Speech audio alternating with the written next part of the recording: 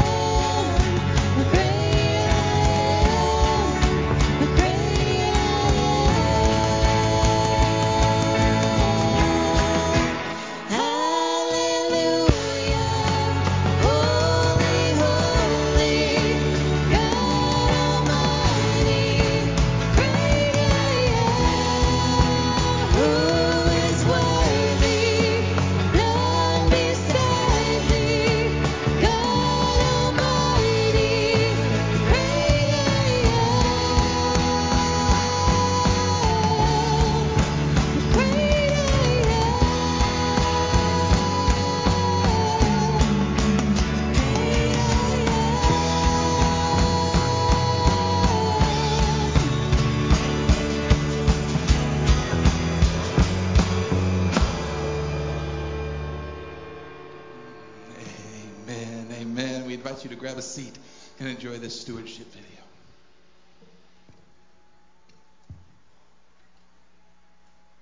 Ministries here at Noblesville First, and I am super excited to talk to you today about our Easter extravaganza.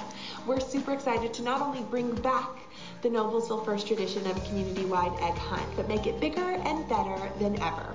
We'll be inviting our Noblesville First families as well as the community members out to Teeter Organic Farm on April 16th from 10:30 to 12. We'll be offering free games and crafts and inflatables, 3 egg hunt fields, and free goodie bags for every person who attends, filled with Easter treats and information about Noblesville First. In order to make this event a reality, we need volunteers to help with everything from parking to running a game station to hiding Easter eggs to welcoming guests at registration. Basically, if you want something to do on April 16th, we have a place for you to serve. And you can pick just the right spot for you using our Sign Up Genius link online or reaching out to me personally. But whether or not you can help us during the Easter egg hunt, you can help us make this event a success by donating non-chocolate candy and small prizes for the goodie bags. Providing non-chocolate candy and small toys allows us to accommodate allergies and abilities of all the children who might attend our Easter egg hunt. Please bring in all of the donations for the Easter egg hunt by April 10th to my office. We're super grateful for this opportunity to share the meaning of Easter with our community. Thank you so much for helping us bring this vision to reality.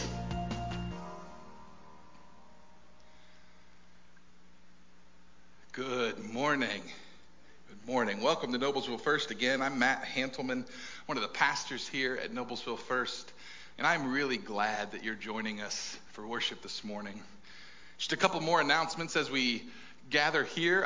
Easter is only 2 weeks away, believe it or not. So next week is Palm Sunday. We'll have our normal worship schedule.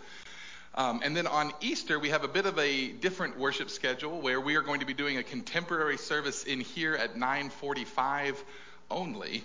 And we will have 3 traditional services at 8:30, 9:45, and 11 down in the sanctuary. This is because generally we find that most people like maybe a more traditional Easter with a big choir and an organ and an orchestra, and we have that available. So if you'd like to join us for contemporary worship on Easter, we definitely invite you to do it. We just ask that you try to be here at 9:45 for that. And if you're looking for something, I know personally, if you were me, which some of you are not, you might even try to hit the 9:45 contemporary and then the 11 o'clock traditional in the sanctuary. I know the thing that drew me into this church as, I was going to say a young kid and like act like I was short when I was younger. I wasn't. When I was like 14, I'm like here. What drew me into this church was the choir and the organ in the old sanctuary. So we invite you to join us on Easter and worship however it is that you want to worship with us at those times. Other announcements include our Dinners on Us team is happy to announce that we are now able to serve dinner back in person again. We're so excited to continue that ministry in a new way post-COVID. So starting this coming Thursday from 5 to 6 right over here in Wesley Hall, we have a free dinner for anyone. There are no requirements. There are no expectations. Anyone who'd like to come and eat. So come yourself, invite your friends, invite whoever would like to come and share in fellowship and a free meal with us. We do ask if you are interested in it. We're always looking for volunteers for that ministry. It usually takes about 4 to 5 people each week to help set up, to serve, and to clean up, usually for about 2 hours from 4:30 to 6:30. No cooking skills required. You don't have to make the food from scratch. It's usually just reheating some things. Maybe you might have to use a can opener. So if you don't know how to do that, we can teach you. How's that? Is that perfect? So if you'd be willing to volunteer, you can actually denote that on your connection card. If you didn't grab a connection card on your way in, we definitely invite you to grab one. They're back on the table. And that's the way you can tell us that you're here, as well as ways you can get involved with all of the different ministries here at Noblesville First. We have a ton of stuff going on. We only put a couple of those on the connection card. You can check out all of our ministries on our website. One of the other things going on right now, speaking of ministries that we have, is the White River Elementary Snack Drive. We are donors to that program. Currently, there's over 50 students on the snack pack list, which means over 250 snacks go out a week. And this is not just after school, but it's also for weekend snacks. This is actually a ministry that helps kids who may not have enough food to have food on a daily basis. And so it is a very important ministry, and we definitely invite you to check that out. You can go to our website, noblesvillefirst.com, and go either /snacks or find this card on the home page to find out more of how you can help donate snacks or ways that you can get involved with the White River Elementary program that we have. And then finally, if you are new to us and you'd like to know more, or if you've been here for years and you still would like to know more, we're all in that boat. I feel like you can check out on the same website. You can go to noblesvillefirst.com and find the Next Steps card that'll help you get involved, to get plugged in, find ways if you'd like to become members with us, if you'd like to get involved in ministries, anything that you would like to do to know more about Noblesville First. We definitely invite you to check that out. If you have questions this morning specifically, you can come and talk to me. You can talk to, I see Pastor Jerry back there. You can talk to him, or you can see our hospitality coordinator, Pam, who's right here. There she is. She's waving. So you can talk to Pam, and she'll be able to, if she can't answer your question directly, she can definitely connect you to the right people for how we can best both serve you at Noblesville First and get you involved to serve others. So with that being said, I invite you now to enjoy our Lord's Prayer video for this morning. Our Father, which art in heaven, hallowed be thy name. Thy kingdom come, thy will be done in earth, as it is in heaven. Give us this day our daily bread, and forgive us our debts, as we forgive our debtors, and lead us not into temptation, but deliver us from evil. For thine is this kingdom, and the power, and the glory forever. Amen. Amen. Well, we are in our 5th week of our Lenten series on the Lord's Prayer. And over the past 4 weeks, we've talked at length about a prayer that many of us have probably prayed hundreds, if not thousands of times in our life. It's fascinating to me how something that has that much commonality can still hold so much untapped wisdom. And I can say that amongst the pastors here, I am not alone, that when I say even I have been learning a lot of new things from the Lord's Prayer as we study, because we truly do have a living word that we can always gain new information from and new wisdom as we move forward in our lives. My hope for all of you is that this series has brought new life, not only to the Lord's Prayer, but to prayer in general. And that you can approach prayer in a fresh way through what we've learned together. And we've learned quite a bit, I feel like, over the past 4 weeks. So far, Pastor Jill initially helped us learn about the intimacy with which we approach God, calling his name hallowed or holy. We learned about the promise that we are ultimately making to God in praying for God's kingdom to come and our part in it, and that we can share in God's heart for the world through God's will. We heard Pastor Jerry explain that our daily bread is as much a call for us to limit ourselves for the provision of a community as it is for us to be provided for. We learned that forgiveness is truly complete and finished, and that can give us the strength to reach out as God reaches out in love. And through it all, we've seen that this prayer isn't just a prayer asking for God to act, but is also a promise to God that we will work to act more and more like Christ and live more and more like we are in God's kingdom. Pastor Jerry also spent some time helping us understand the importance of the prayer saying us instead of I. That this is a communal prayer about a community of believers. What an incredible short few lines this prayer is. And this morning we come to an end of the prayer as it appears in Matthew in the Sermon on the Mount, when it says, "And lead us not into temptation, but deliver us from evil." Years ago, when I was in college, I heard a sermon on this passage that has stuck with me ever since. The main point was simple. Generally, the pastor said, regardless of the words that come out of our mouths when we pray this, our hearts pray this part of the prayer backwards. The prayer has two parts, this part of it. The first part talks about where we are going, and the second is about where we end up. When we say, lead us in the first part, tell us where to go, help us find the right path, and then we move on to deliver us, get us out of where we ended up, which wasn't where we were supposed to be in the first place.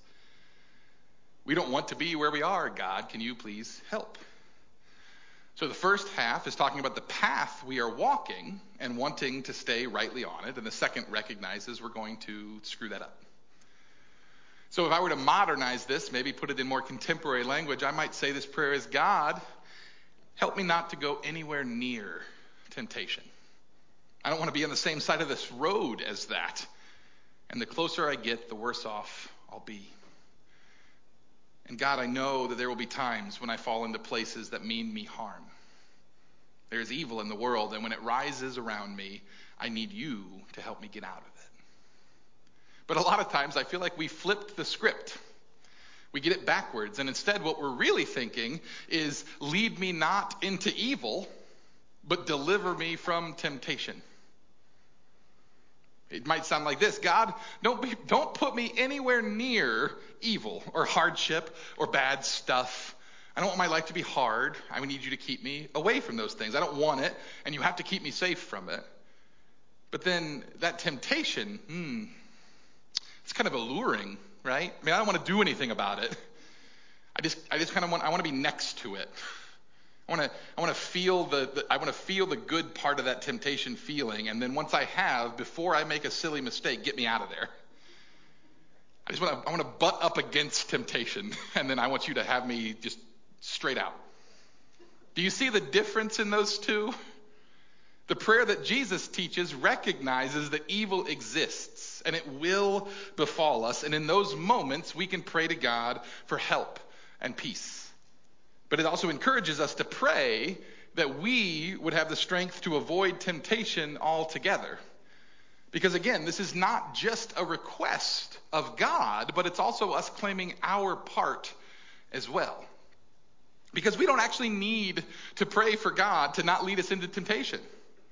God wasn't going to do that anyway. Right? God doesn't tempt us, nor does that seem to be God's intent or desire. So if we're not saying, God, I know you might have thought about leading me into temptation. Please don't do that. That's not what we're getting at here, right? So the only thing left in the prayer that could be trying to lead us into temptation is us. It's us. We are the ones trying to lead ourselves into temptation. And we're saying, God, don't let that happen, please.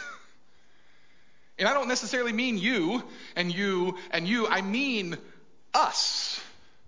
Right? If you were here a few weeks ago, you heard me talking about how in the times of Jesus and before, sin was understood to be a much more communal idea.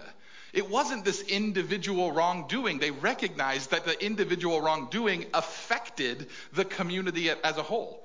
You can't be wrong in a vacuum. It has consequences. It has fingers that spread out. And misery loves company. The more it happens, the more the temptation spreads, the more the community goes in the wrong direction. And the continued transformation to looking like the kingdom of God becomes harder. So Jesus invites us to pray about us. Paul says something similar in Galatians. In Galatians chapter 6, he says, brothers and sisters, if a person is caught doing something wrong, you who are spiritual should restore someone like this with a spirit of gentleness. Watch out for yourselves so you won't be tempted too. Carry each other's burdens so you will fulfill the law of Christ. Paul understood that the urge to join in when someone else was doing something wrong is strong. He understood that when we see people doing things that are not what we're supposed to be doing, it might be alluring. It might look like in that moment it's better or more fun or more joy-giving. And Paul says, if you see somebody doing that, go to them, but be careful, because you might get caught up in it too. But he does say, go to them and restore them gently. We could do a whole sermon on that one word in this verse, I feel like, and how we, as in general, are not very good at gently. We'll leave that for another time. So, lead us not into temptation is a prayer asking God to help us not move in a direction away from God. One of the things that can make understanding passages like this difficult is the way that language has evolved over time. In the Hebrew Old Testament, for example, there were no vowels, there were no spaces, and everything was read backwards. I'm serious. Think about that in English. Take a book, remove all the vowels, remove all the spaces, and then reverse the order of the letters backwards. In a language you know, that would be difficult, right? It would be difficult to figure out where you would have to fit the spaces, where you would have to put the vowels to figure out what that English that you understand was saying. Now, put that into an ancient language that nobody speaks today, that only has about 10,000 total words. To English is roughly 200,000 in regular translation. You have to map 10,000 words to 200,000 words. And now you get just the smallest glimpse of what Bible translators are going through. So you may have seen, right? All of you reading ancient Hebrew, show of hands. You might have seen this, where they have it, and they have tried to split. They have it with spaces now, and they have it with jots and tittles and things, dots. That's supposed to represent the vowels. None of that existed.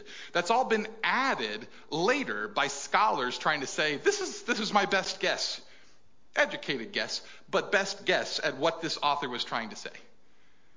It is a hard job to figure out what the biblical writers were trying to convey through their words. And then we get to the New Testament, and at least it's in Greek. Greek has spaces. Woo! We're making progress. It has vowels. Awesome. It doesn't have punctuation. No punctuation, no chapters, no verses. All of that was added. Believe it or not, chapters and verses were added in like the 1600s. We are closer to chapters and verses than Jesus was. Like, seriously. So we don't have any punctuation, we don't have any chapters, we don't have any verses. So now we're just looking at this block of text and trying to figure out, okay, where did the author want to put emphasis? Where were they talking about what somebody else? The red letters of Jesus, somebody's interpretation. Educated, absolutely. But we're guessing. We didn't have quotes. We don't know exactly who's quoting who all the time. We don't know how all of that works. So we're doing our best with the information available, again, to translate a dead language that nobody speaks into modern ways that we can understand it. And I'd like to give you an example of why this can matter just so much. It's a bit tangential to the Lord's Prayer, so I hope you'll afford me that as we kind of go on this journey together. Because I read a fascinating paper a while back on the writings of Paul to the church in Corinth. And I think it shows just how different an interpretation can be from just something as simple as a punctuation mark. Throughout the letter of 1 Corinthians, Paul had a few times seemed to be quoting from somebody, some invisible person, where maybe a letter was written to him and he was responding to the church in Corinth, or he had heard, hey, so-and-so in the church was saying this. And so Paul quotes them back. He writes down what they said, and then he responds, typically with a rhetorical question, but not always. And it's usually a rebuke of what was said. And we see this throughout the letter. I want to give you a couple easy examples, and then we'll look at one that's a little bit harder. So an easy example is at the beginning in chapter 1. In chapter 1, it says this, and this is what I mean, that commonly among you one says. There you go. He's even telling us that somebody says. One says, I hold to Paul. And another, I hold to Apollos. And a third, I hold to Cephas. That's Peter. And fourth, I hold to Christ. And then here's the rhetorical question. Is Christ divided? Was Paul crucified for you? Or were you baptized in the name of Paul? I hope you see through this that it's a rhetorical question, because you don't need to. You should know the answer. It's not a real question. Paul was obviously not crucified for them. Paul's writing the letter. It's hard to be both. So there's this rhetorical answer of like, you said this, but that's not right. Like, that's not right at all. So this is Paul rebuking them. And another example in chapter 6, we get a few in a row where it says, God has raised up the Lord and will raise up by his power. And we get this rhetorical question or rhetorical answer to like kind of this question that is implied here. Do you not consider that your bodies are members of Christ? Shall I take the members of Christ and make them members of a harlot? God forbid. Do you not understand that he who couples himself with a harlot has become one body with her? So we have this thing where Paul is setting up a situation and then he's rebutting it through rhetoric. And it happens at least a dozen times throughout the letter to the Corinthians. Other times it's more subtle. You might have heard the verse that comes actually right before these verses where it says, all things are permissible to me, but not all things are beneficial. And he says it again, all things are permissible for me, but I will not be mastered by anything. And without punctuation, it's very easy to hear all of that in Paul's voice. That Paul says, everything's fine, but not everything's good. Everything's fine, but I'm not going to let it control me.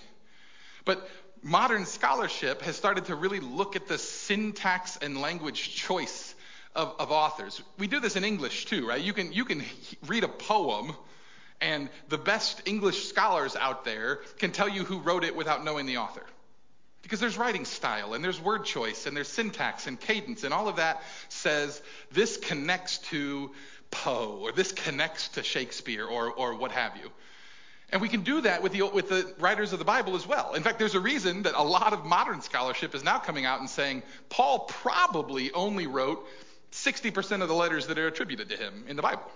Because the syntax and the word choice and all of that is so different between them that the idea that they're all the same person doesn't really line up from a scholarship standpoint.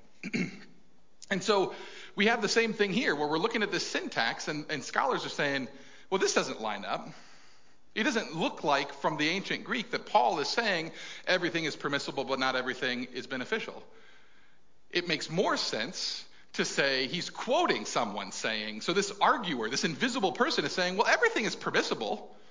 And Paul is responding and saying, yeah, but not everything is beneficial. And then the arguer comes back and says, well, everything is permissible. And Paul says, yeah, but I will not be mastered by anything. And then the invisible person says, well, food is for the stomach and the stomach is for food. And Paul says, and yet God will get rid of both. You have this rhetoric back and forth of Paul saying, this is what you're hearing people say in your community. And Paul saying, and this is me rebuking it for you because it's not right. You guys have missed the boat on this piece. And we don't see that because we don't have a punctuation mark to tell us that this is a quote and this is not, or what have you. So we see this again and again, this syntax and language style throughout the letter. And this paper that I was reading shows that how grammatically the following passage follows exactly the same writing style in Greek. This is a passage many of you are probably familiar with. Let me just read it as it exists. It says, for God is not the author of confusion, but of peace. And he is in all other congregations of the saints. Let your wives keep silence in the congregations. For it is not permitted to them to speak, but let them be under obedience, as the law says. If they wish to learn anything, let them ask their husbands at home. For it is unseemly for women to speak in the congregation. Did the word of God come forth from you? Or did it come to you only? For centuries, this passage has been and still is today used to oppress half of the population in some churches. But if we take the same narrative structure of the other examples in the letter, it should read, for God is not the author of confusion, but of peace, and he is in all the congregations of the saints. And then in quotes, let your wives keep silent in the congregations, for it is not permitted to them to speak, but let them be under obedience, as the law says. If they wish to learn anything, let them ask their husbands at home, for it is unseemly for women to speak in the congregation. And then the rhetorical rebuttal. Did the word of God come forth from you? Or did it come to you only? I know you are all just utterly riveted by ancient Greek syntax like I am. I know it. And I mean that honestly. I am riveted by ancient Greek syntax. I love this stuff.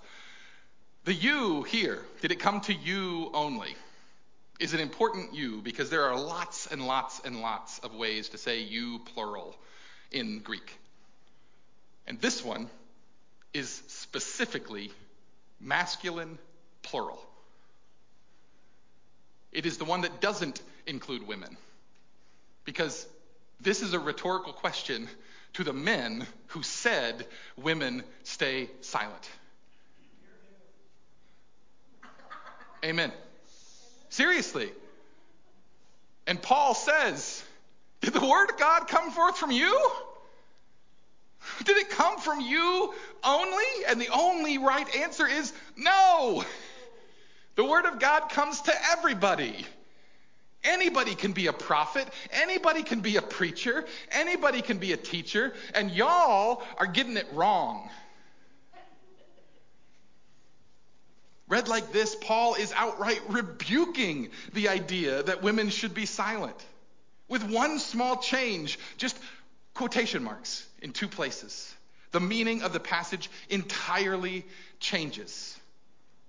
It's a rant against men who try to say that they have the word of God in them alone. And Paul says, absolutely not.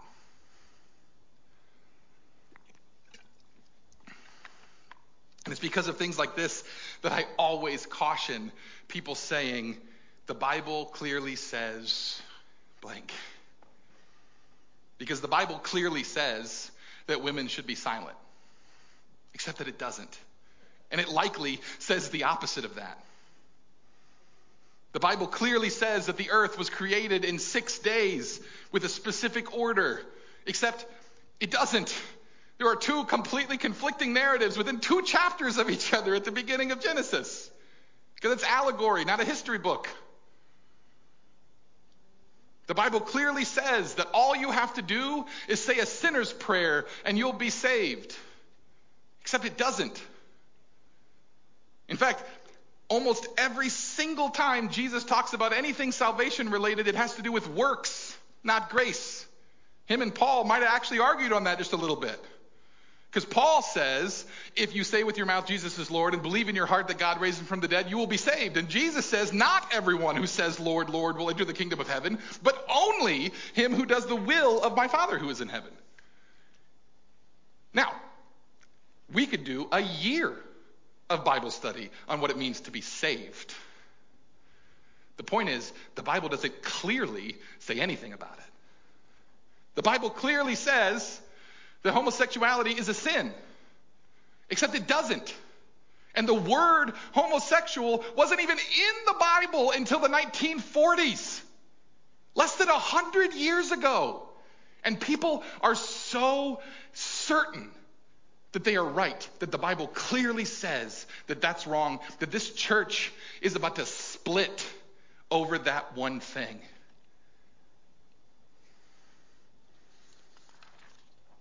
I would argue that the Bible clearly says almost nothing. And that's okay. God gave us a spirit of discernment. God gave us the Holy Spirit inside of us to come together as us in a community of believers to help discern truth. And so I would caution so heavily how we use the Bible to say it clearly says something, lest it become a tool to exclude others, as it has been used for centuries.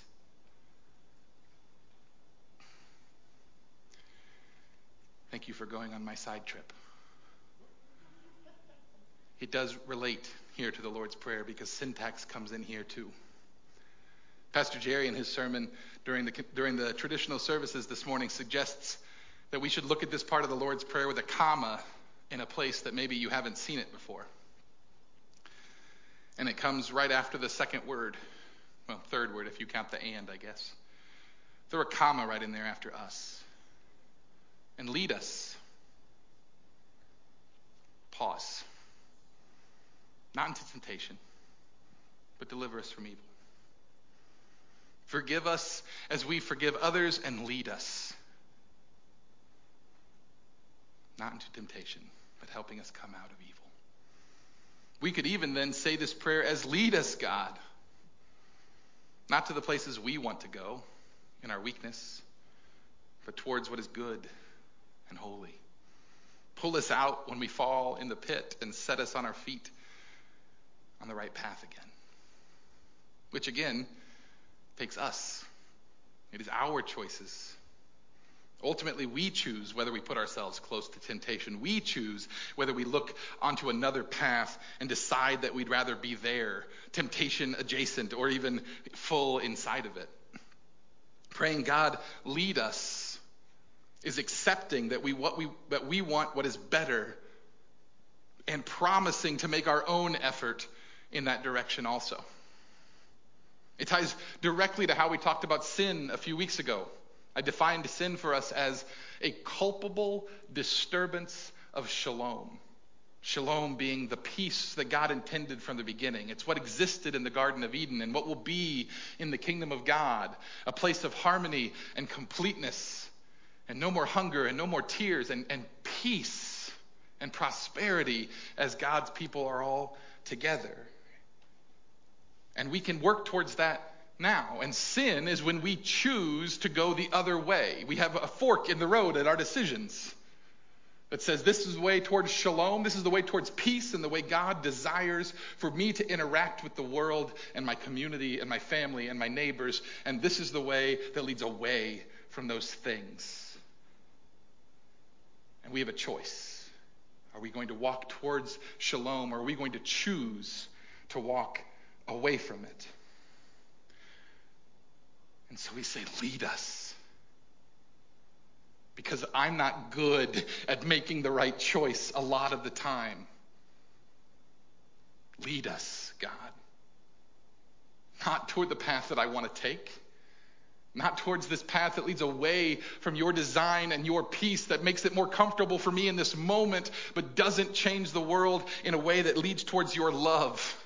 Lead us so I can choose this one more. And when I choose this one, which I'm going to do again and again and again until I'm all the way over here, deliver us from the evil that we put ourselves in.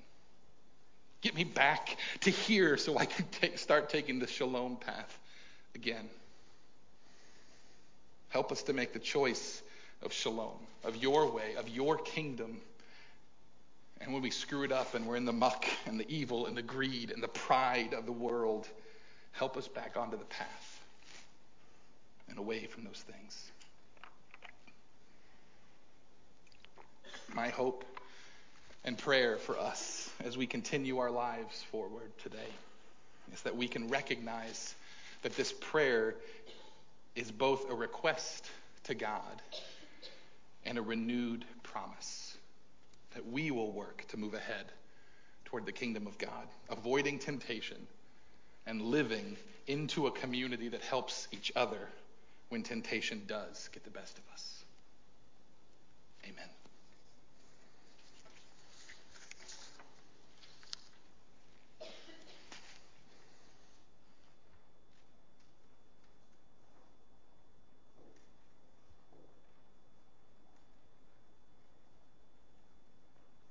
Let's join together in a moment of silent prayer and take to God what's on your heart this morning. And then we'll follow the pastoral prayer, and then we'll say the Lord's Prayer together as well. Let's pray.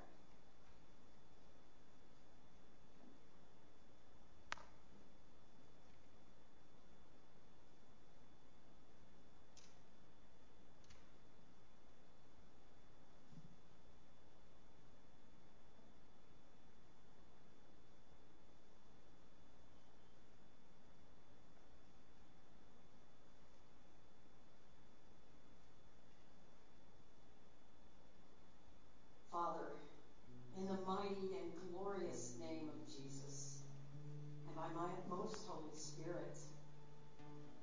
world seems to come at us from many angles, Father. Parts of our world reject us or intend to harm us. Others mock us, and still others can sometimes even despise us. It's in these times, Lord, where we're tempted to strike back in harsh words or anger. We say or do things we should not. Or we turn to unhealthy, unwise choices that can harm ourselves or someone else even further. And we feel like we're spiraling downward into unfamiliar and frightening places. Places where our hearts should never go. Rescue us, Jesus, from the temptation to live a life without you as our center, as our first in everything. You are first to conquer our fears and our sin. First to calm our life filled with storms. First to always be with us, care for us, and love us without fail, never turning us away. God, thank you for being our way out from temptation and hearing our pleas for help. Broken as we are, Jesus, we are here for you, your ragtag army of Christians. Thank you, gracious one, for being here for us always. And thank you for the Lord's Prayer that we say together now. Our Father, who art in heaven, hallowed be thy name. Thy kingdom come, and thy will be done on earth as it is in heaven. Give us this day our daily bread, and forgive us our trespasses, as we forgive those who trespass against us. And lead us not into temptation, but deliver us from evil. For thine is the kingdom, and the power, and the glory forever.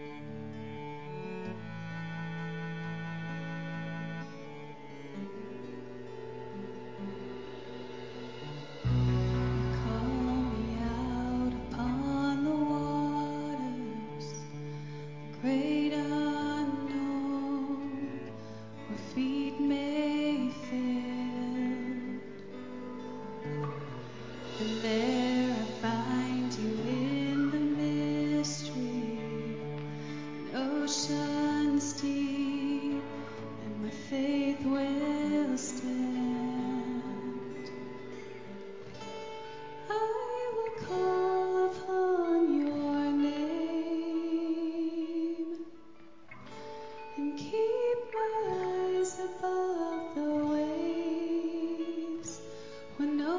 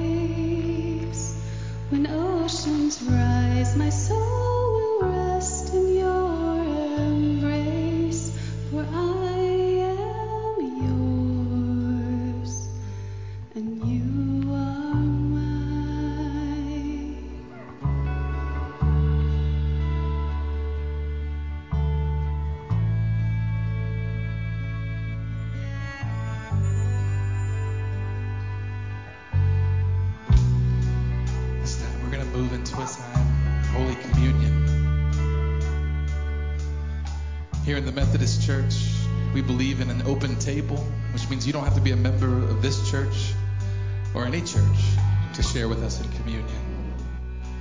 The only thing we ask is that you desire a deeper relationship with God. But we recognize that the us that we pray about isn't just the people who showed up for church this morning. It's not just the people who have ever been in the church building. It's not the people who ascribe to a specific anything. Us is humanity, God's creation, and all are welcome at the table. Here in a moment, we're going to invite you to come forward. The basket on the right. You can drop your action card if you filled it out. Let us know you're here, but also how we can best get you involved in the ministries happening here at Noblesville First. If you have a prayer request or something we can help you with, let us know how we can serve you and how we can get you plugged in to serving. If you brought an offering this morning and you'd like to give it as an act of worship, you can drop it in that basket as well. The basket on the right contains communion cups. There's a wafer on top and a cup of juice underneath. We invite you to grab one of those. You can take it back to your seat and take the elements together if you'd like. You can kneel here at the altar, light a candle, say a prayer, whatever it is that draws you into worship with God this morning. As we remember the night that Jesus was killed. He was eating with his us, with his community, the people that he walked with and ate with and broke bread with. And he took bread and he broke it and he gave it to his friends and he said, "Eat, all of you, this is my body, which is for you." And then after supper, he took a cup and he blessed it. And he gave it to his friends and he said, "Drink from this, all of you. This is my blood poured out for the forgiveness of sin. Do this in remembrance of me." As you prepare to come this morning, I suggest that maybe you take a moment and you say the Lord's Prayer again in your heart. Ask God that he would lead us today. That this community here would be a community that strives for nothing but looking like the kingdom of God. Let's pray together. God, we thank you. We thank you for this morning that you are here. God, we thank you that you lead us. And that when we screw up, when we choose to move away from shalom again and again and again, when we put ourselves into evil situations, or when the world surrounds us with evil, you are there to deliver us. God, open our hearts to you today. Help us to recognize that that deliverance comes as peace that transcends understanding. Help us to open our eyes to your world, that we would see the evil that you would have us to go and love against. Fill us, God, today and lead us. And we ask, as we do each week, that you make these gifts of food and drink for us to be the body and blood of Jesus Christ. And we pray this all in Jesus' name. Amen. The table is open, friends. Come.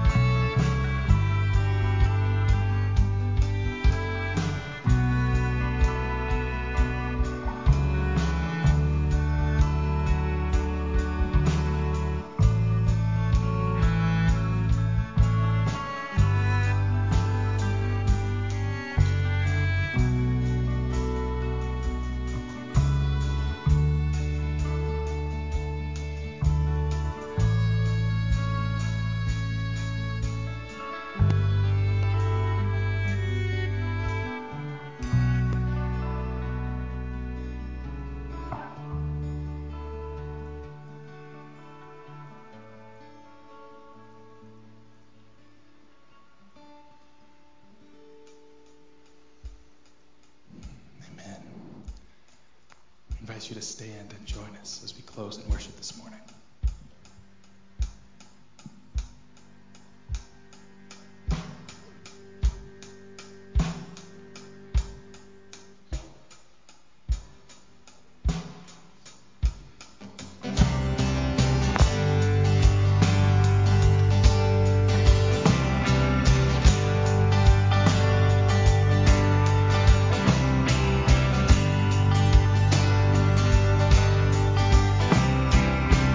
Let's sing this together. I searched the world, but it couldn't fill me.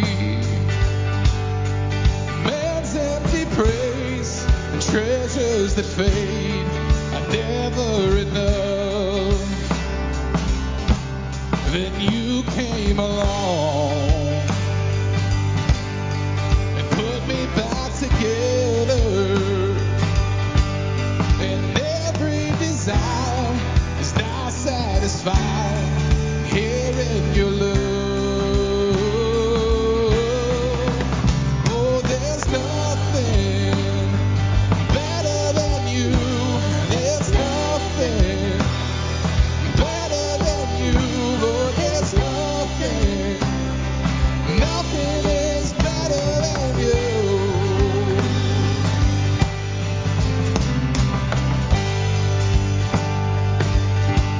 Oh, I'm not afraid to show you my weakness, my failures and flaws. Lord, you've seen them all, and you still call me friend. 'Cause the God of the mountain is the God of the valley. And there's not a place your mercy and grace won't find me again. Oh, there's nothing better than you. There's nothing better than you. Oh, there's nothing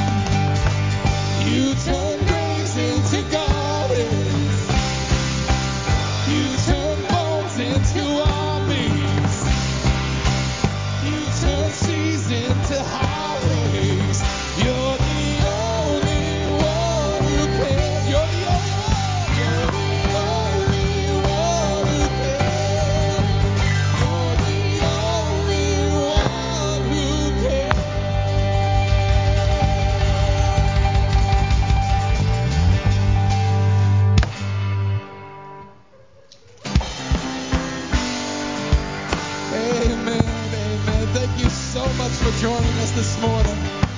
We now invite you to go in the faith and the knowledge that God can truly lead us and deliver us. Go in peace.